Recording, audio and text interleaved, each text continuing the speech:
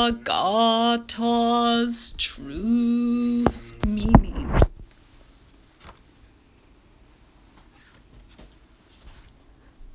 Hey folks. So I got a email from someone who attended the recent retreat, sharing that, there's this phenomenon they experience where last hour or maybe the last 25 minutes of every retreat or many retreats, the mind comes in and is like, we didn't accomplish anything. We wasted our time. And boy, that's something that I could relate to personally. Definitely, I feel that for me, that's happened more retreats than not. So, the way I see that is we're sitting in retreat and we're dropping away, letting go of all sorts of thoughts.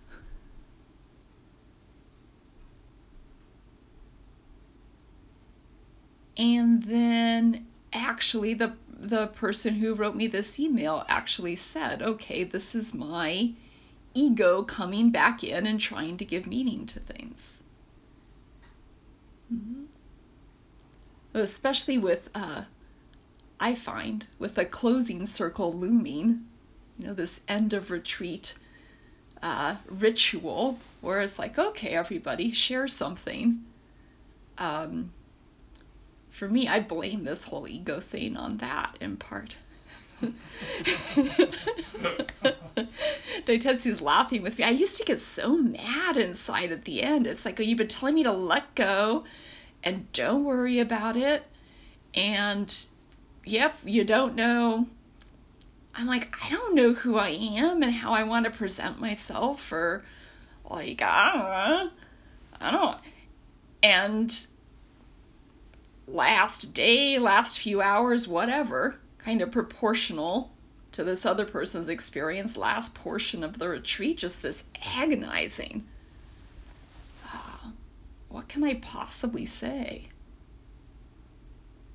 And maybe it reveals that I stink, that I wasted my time.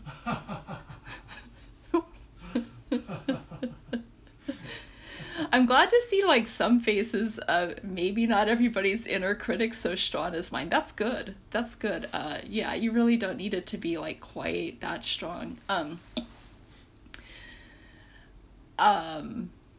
But this kind of binary story, if I can't make a like, okay, I had some sort of opening, some sort of fireworks, some sort of fruit that I can share, like, then what? Like if I'm not like super good, like I must have done something wrong. I must have like wasted my time.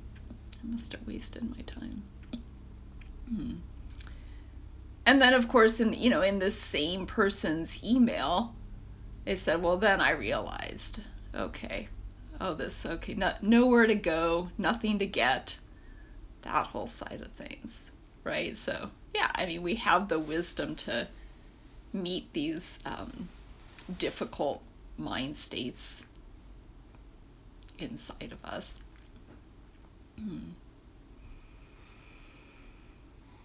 Anyway, I thought I'd talk a little more about this. So I got this email, and I've had the personal experience. And I struggle with it some week to week too. Not especially, but in part, when I'm looking to give a Dharma talk and say something. So I'll just expand this discussion to the thought in general that I should be practicing more or should be practicing harder. Or differently. For me, it's more.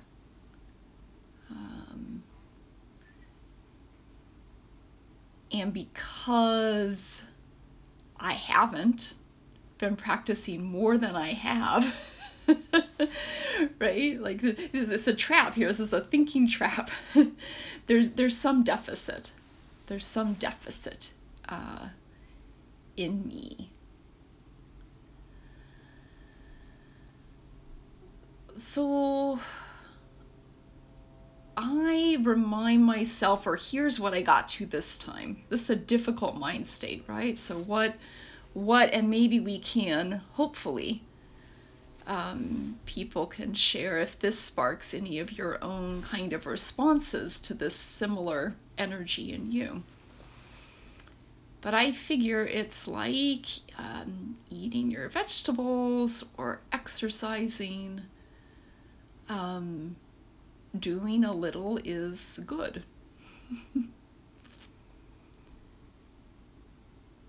And doing what you do is good.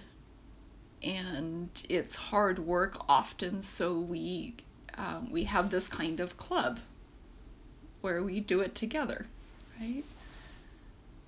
Really, like, the most important part of Sunday program is the sitting part.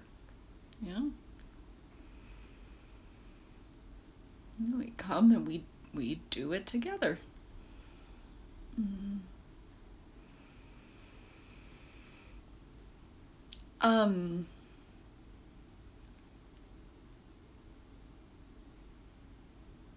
Sometimes we talk about teaching Zen or offering practice opportunities as the metaphor is selling water by the river. Mm-hmm. So this is a lead into the discussion of Zazen is good for nothing. It's good for nothing. You're tapping into your intrinsic wisdom, which is always there, which is always perfectly manifest.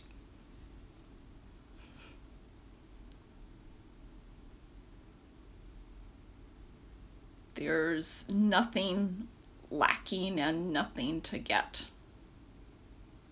So, it's like, it's a hard sell.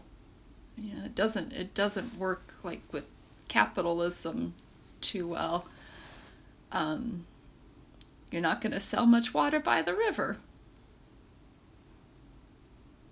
People are just going to go, they'll just get it out of the river.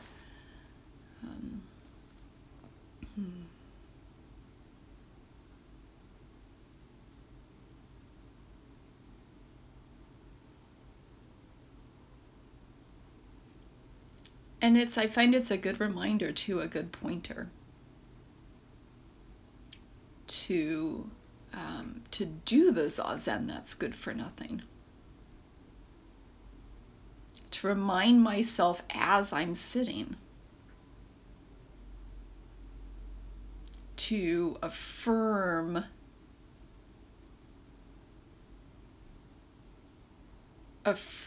this principle in my intentions. Nothing to get. I'm just wholeheartedly engaging the practice, or Dogen's words, we just wholeheartedly engage the way in Zazen.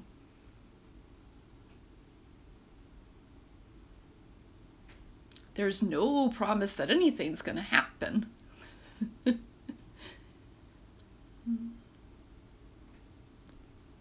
So we have a commitment to the practice, and we come to the cushion and we do the work. That's it. Yeah, not a very sexy sell. Maybe nobody will come back next week, but I think people will. And so here's what I find about practice. People get it or they don't. People get it or they don't. They feel the health of it or they don't. They feel the health of it or they don't. And yes, there are words we can use to inspire ourselves and others to get to the cushion, but really all of that, it's salesmanship, saleswomanship.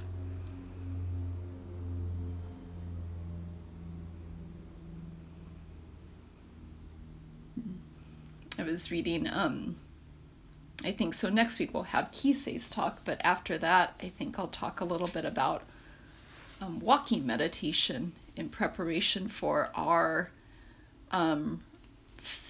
March retreat, which is going to coincide with Thich Nhat Hanh's 49th day of his passing. And so during that retreat, there'll be an invitation to do a little more walking meditation, if you want, than we tend to do at our Zen style retreats. And so I'm reading, from one of his pieces on walking meditation. And he says, what is walking for? Walking is for nothing. It's just walking. That's our ultimate aim, walking in the spring breeze. I mean, he says a lot more. He has his salesmanship too.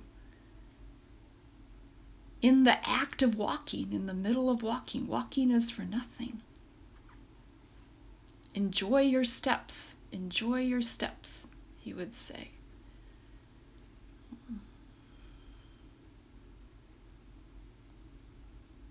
Tricky, tricky, tricky, tricky. We all know this, and as I shared, every retreat still. Most retreats. It's just the way it works, at least in my psyche. The layers peel away, and then mine knows, like, end of retreat's coming up. And, it's got opinions. It's got opinions. Yeah. And evaluations in some kind of bar, some kind of measure that, maybe most retreats, because maybe sometimes, like, I need it. I don't know.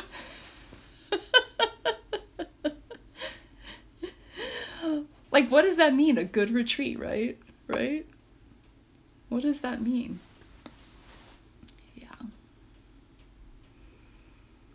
I've shared before about the brief time when I lived in San Francisco with the Faithful Fools. So the Faithful Fools is a street ministry organization. And they are a presence in a neighborhood. And theirs is a ministry of presence. So they're there in the neighborhood, having natural relationships with neighbors, many of whom are street-based or homeless individuals. Yeah.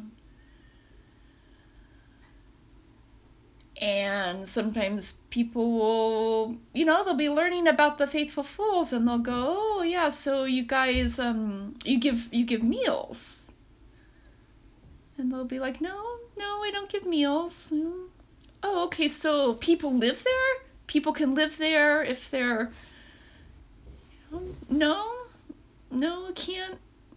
We tried that at one point, but no, people can't live with us. So do you give, like, blankets or... No, like, none of that. It's not that they might never give a blanket to someone, but they're not a blanket distribution center either. Like, this, no, so this isn't the mission. And some people just don't get it. Sounds like a worthless organization to me. Sounds like some sort of scam, and then, of course, there's people that get it. Thankfully, so, there's a donor base that keeps them going. It's a beautiful mission. To be present and to accompany and to do the personal work of seeing the other with respect, seeing the other as someone who's beautiful and creative and talented, and worthwhile.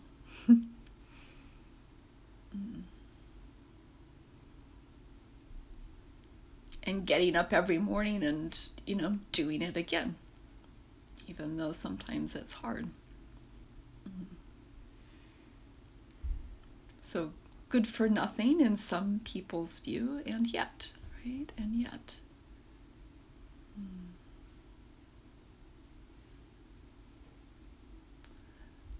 So thanks for being part of the club. Yeah, nice to have friends who get it. And I think that's a good reminder too. Like we all sometimes there's a frustration that is exactly like, oh, I don't get it. And in our showing up, we're evidencing, we're demonstrating that we do get something. Something in us gets something, like really important, really important. Knows the value of this at a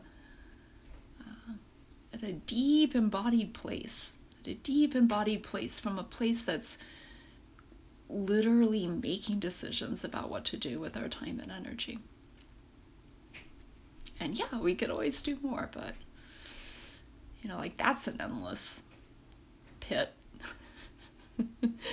if we let the mind make it into that. So, right. Thanks again. That's my talk. Let's chant Joko Beck's 4 Principles of Practice. I think this is quite appropriate to what was just said.